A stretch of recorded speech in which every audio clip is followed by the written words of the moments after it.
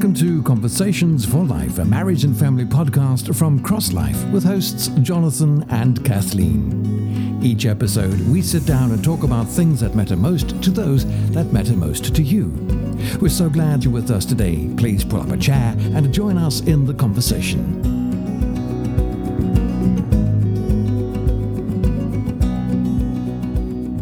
Hi, everyone, and welcome back to Conversations for Life. Today, we are joined by Dr. Roberta Gilbert to talk about family systems. Dr. Gilbert is a psychiatrist whose primary interest is in Bowen family systems theory and its applications to individuals, families, organizational leaders, and therapists. She's the author of 5 books that deal with applying Bowen theory to life, including Extraordinary Relationships, which grew out of her work with families and individuals. And her second book, Connecting with Our Children, is a story of the principles of Bowen family systems theory for parents. She's the founding director of the Center for the Study of Human Systems and is on the faculty of the Bowen Center for the Study of the Family and a life fellow of the American Psychiatric Association. So, Dr. Gilbert, thank you so much for joining us today. Thank you for having me. It's really an honor. We're really excited. We'll just go ahead and jump in and have a great conversation. And on Conversations for Life, we've talked about family systems before. We've talked about just with Jonathan and me. We've had conversations with Jenny Brown. So for our listeners, this is something that they may or may not have heard about very much. But most of us in general in our society are trained to see ourselves as individuals. But in doing so, many of the internal and external problems that we face remain elusive. So, Dr. Gilbert, could you talk about the vital change that a family or that a systems approach brings to us as far as understanding individuals and families and the way we see our relationships and our problems? Sure. It's a little more complex. In fact, it's quite a bit more complex, but it's worth the effort to look at a system, a social system, instead of only an individual. I think most of psychiatry, if not all of psychiatry up to the time I started, had adopted pretty much the medical model. You have a disease, let's look at that disease and see how we can, get rid of it. Like right. with antibiotics or whatever. But really, as you pointed out, it works sometimes and sometimes it doesn't. What people looking into and listening to people's stories, what they learned was that you really can't understand an individual unless you understand the family system in which that individual percolates. So the more I can understand about the person's family and close friends, the more I understand that individual and the stresses that are weighing in on that person. Now, of course, in later years, we've learned that stress, psychic stress and all kinds of stresses are very important to producing symptoms in an individual. So I don't know, is that more than you wanted to know?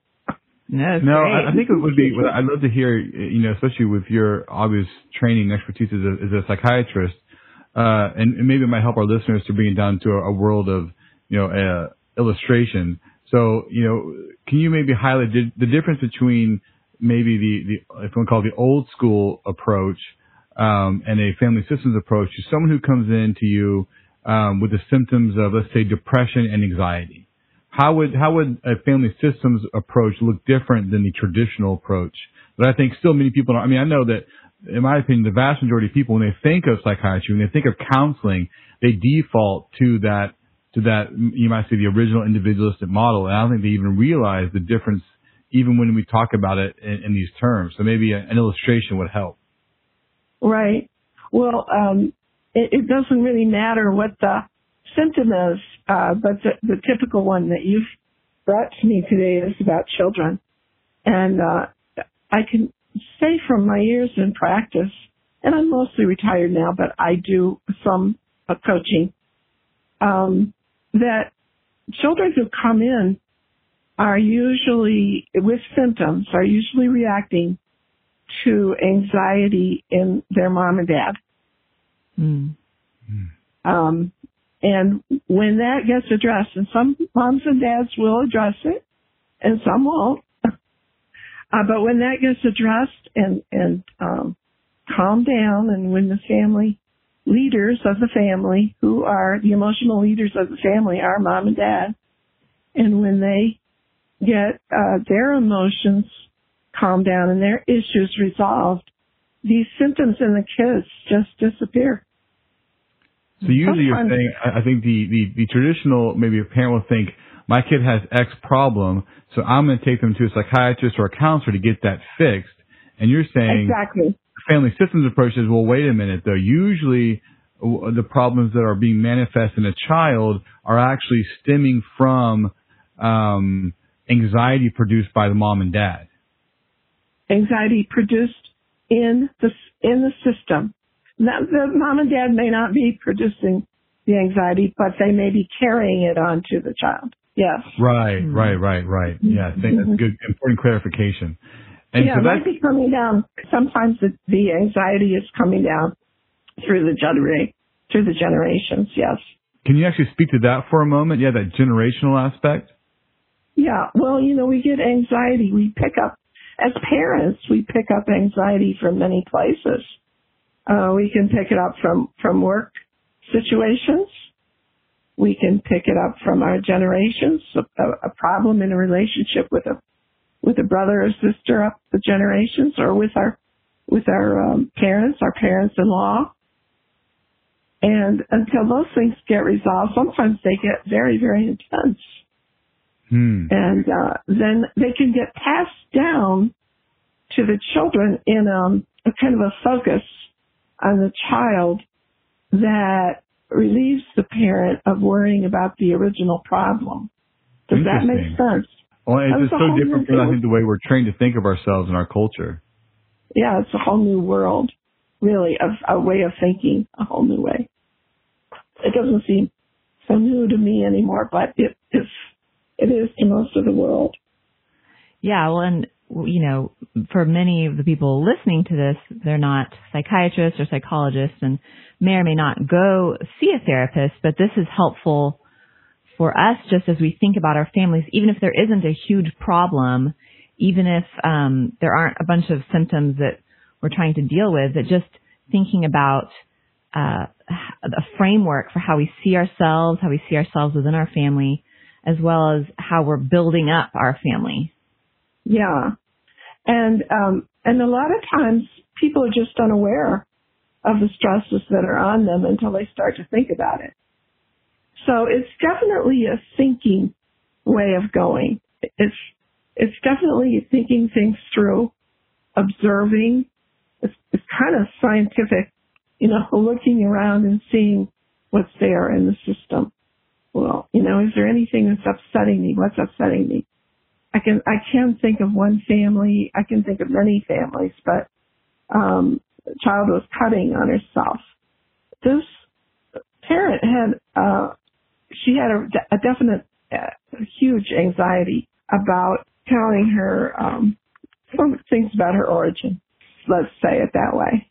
So when she finally got clear that was the mother's anxiety, and she found a way to broach that with her child and have a calm conversation and get her own issues calmed down about it, all the cutting went away. Wow.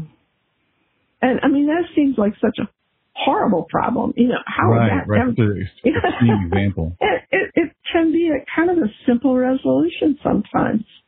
And of course it takes time and thought, a lot of thought. And as you said, Kathleen, a lot of honesty with self. And I think, as Kathleen mentioned too, for me, family systems has been a huge light bulb over understanding the way that I bring anxiety into the family has enormous consequences. Doesn't it, Carl? And so few of us are looking at that. Yeah. You know, and I think what so few people understand too is anxiety isn't this obvious thing that you can always see. Sometimes it's very subtle, but it has enormous influence over the relationships in the family. And so, you know, a case in point is, you know, let's just use maybe a stereotypical example of a dad who maybe feels very frustrated in his work. And of course, he can't take it out on his boss, because if he does, he gets fired. He can't take it out on, you know, other people at work, because he has to maintain that professional environment. And so he gets home and he's grumpy, or he's tired, or he's, you know, short-tempered, or whatever other symptoms might be. But that anxiety that he's bringing home that's created from his frustrations at work could have enormous consequences on his family that he doesn't even see directly. Exactly. You know, Exactly. It's not a one-to-one, but it's very powerful. It is very powerful. It's subtle, but very powerful. And in the seminar that I did with the pastors for all those years, there was one slide, and one of the participants kept telling me, Dr. Gilbert, that slide is worth all the years I've spent in this seminar. Nice. What slide? What it was is it was like little steps that were added on to each other of anxieties. One could be, well, maybe my child isn't doing very well. Okay, so now I add another step onto that. I'm not performing at work the way I should. And then I add another. So anxiety is cumulative. You think, we think I can compartmentalize it all, and you know, over here I have this anxiety, and over here I have this anxiety. But no, they accumulate. And so all of us have a breaking point where it accumulates to the point where we start to get symptoms, or we start to pass it on to other people. Well, and that's worth knowing. Yeah, it's huge, because again, you know, as you saw, the example of cutting is of course an extreme example, but you know, family systems is not just how you deal with a quote unquote problem that's manifest in an extreme way. It's just how you understand human nature. And so if you want to talk about how to cultivate a healthy marriage or a healthy family, I believe you can't do that apart from thinking through family system dynamics. Exactly. And, I've been watching in terms of anxiety, in terms of anxiety too, I think something that's really powerful, that you hinted at a little bit, but I think we are so, blind to, because of the way we're trained to see ourselves in our cultures, how much, especially as parents, we bring into we bring a potentially high amount of anxiety into that role and into our marriage as well, because of our own family of origin, our own story. I think we can transfer a tremendous amount of anxiety into our current family. So can you talk about that a little bit, and how that dynamic plays out? Yes. You know, somebody I was listening to recently said there isn't such a thing as a functional family. All families are dysfunctional. Right. It's probably true.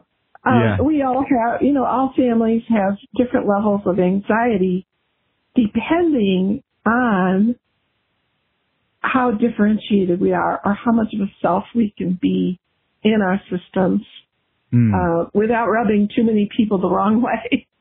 I think that every family system has a kind of an average level of anxiety that it carries along with it over the years. And, you know, it erupts from time to time, and some are more intense than others, and some are quite calm and appear to be functional. But really, we all have our family anxieties that we carry down. And as you point out, a lot of them we're really not aware of. What would be an example of how we carry anxiety from our own family of origin, or from our parents, and then into our lives, into our marriage, and then into our children and their lives? Oh, yeah. Well, one time I was, one of the first things we do when people come in to consult is that we make a family diagram, which Dr. Bowen taught us how to do that. He really developed it and taught us how to do it. And so then we put dates and all the facts we can get about the family, the generations, the moves, the marriages, the divorces, etc. Mm. So one time, somebody came in with a child had a symptom. I don't remember what it was, and I noticed that the symptom developed right up after the time that the dad's mom had passed away. And I pointed that out. And he said, "Oh, that really doesn't have anything to do with it, because because she didn't really know her very well." Oh, but that wasn't really what I was pointing out. Is that I was pointing out the anxiety about that death had passed to that child, and when he came to terms with that and he began to understand it and work with it, it all resolved. But had we not made that family diagram, probably wouldn't have been uncovered. So that's a really clear example in my mind of how the anxiety is what's passed, not necessarily all the factual. I mean, the facts and the anxiety are passed along in the generations. Well, I think one way that I see it in a very general way among Christian parents, especially if they came out of a bad home life, I can actually see a lot of anxiety end up into their marriage and family because they feel this really internal pressure that, they need to be a better parent. They need to have a better home, a better marriage, a better family. And that's good. But I think it can create a real sense of anxiety because, as you said, we're all dysfunctional. And I think there's a lot of pressure that parents feel, and just working through those things, it's not easy. Right. It can be difficult. And but the Christian parent does have has the Holy Spirit within. Yeah. And the Christian parent has a different focus after being born again, having a spiritual emphasis in it, an emphasis on Christ and what He's done for us. Is just a huge relief to the problem. Can be. It can be if we use it. And if we remember to focus there. Now, if we keep focusing on the problem all the time and don't give it up to the Lord, now that's a little bit different kettle of fish, isn't it? And it's so hard to give it up to the Lord, and then we tend to go take it back again. Right, yes. Something you write a lot about in your book is that I really enjoyed it too, was talking about cutoffs and how, that's a huge red flag for you. In a way, when parents have small children or their own family, their own husband or wife and kids, how do they balance those relationships with their own family of origin, their mom and dad and their brothers and sisters? Without being too enmeshed with the old family, or without kind of cutting off and not remaining connected with the old family? Well, I think you've answered your question. That's how you do it. You connect.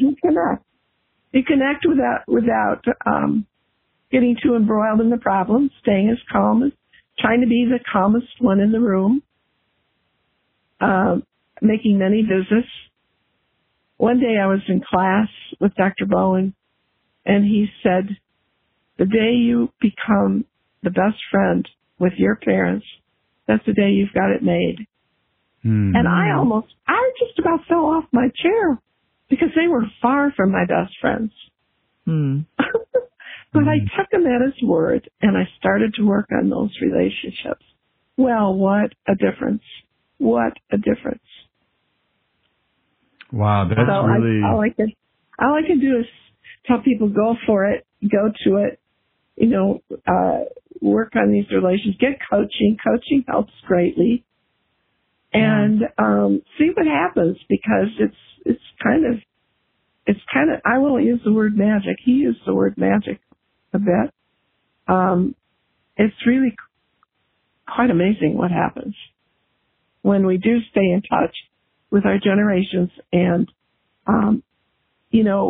thoughtfully and observantly, seeing what we observe according to what he taught us about how systems act. Yeah, that was a great phrase about becoming friends with your parents, and isn't that great? As adults, as an adult relationship between adults, yeah. And that's a good point too about remaining calm and pursuing that relationship in that way.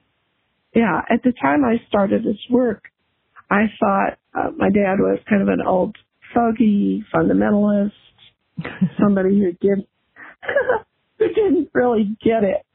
Mm. He was a Baptist minister during half of his career. So anyway, that gives you a little perspective. Anyway, I started my work with my relationship with him and my mom, and it's not easy to get back in touch with one system when one has been cut off as many years as I was. But it is quite amazing what happens.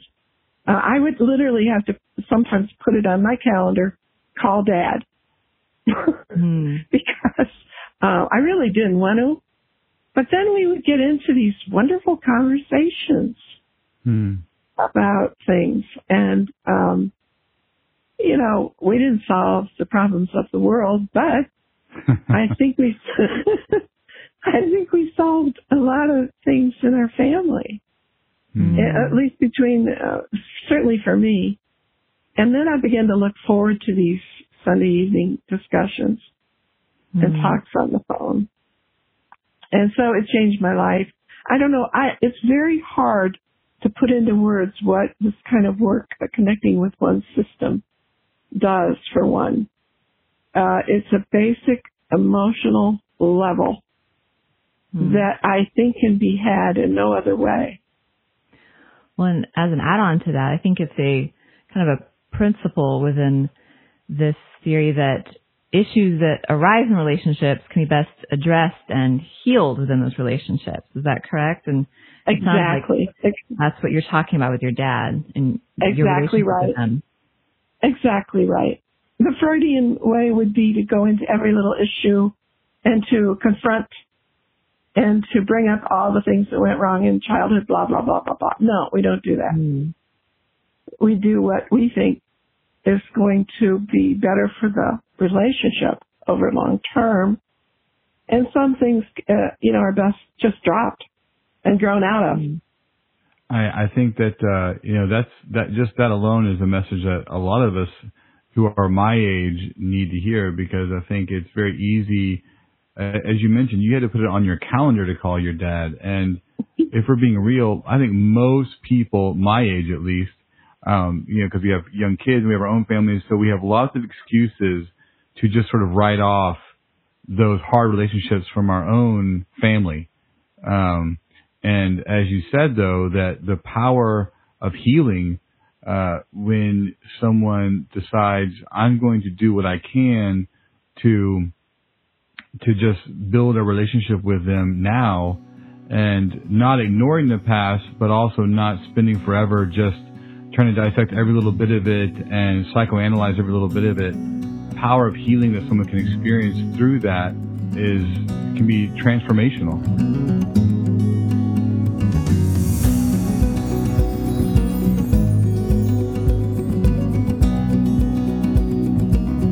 Thank you so much for listening to today's conversation. Don't forget to subscribe to our channel using your preferred podcast app and to join us again next week. Conversations for Life is a listener-supported ministry of CrossLife. CrossLife exists to equip and empower married couples and parents to cultivate life in the home. For more information and additional resources mentioned in today's episode, please visit our website, crosslifetoday.org. You can also find us on Facebook at CrossLife Resources, Instagram, and Twitter. Until next time, take care and God bless.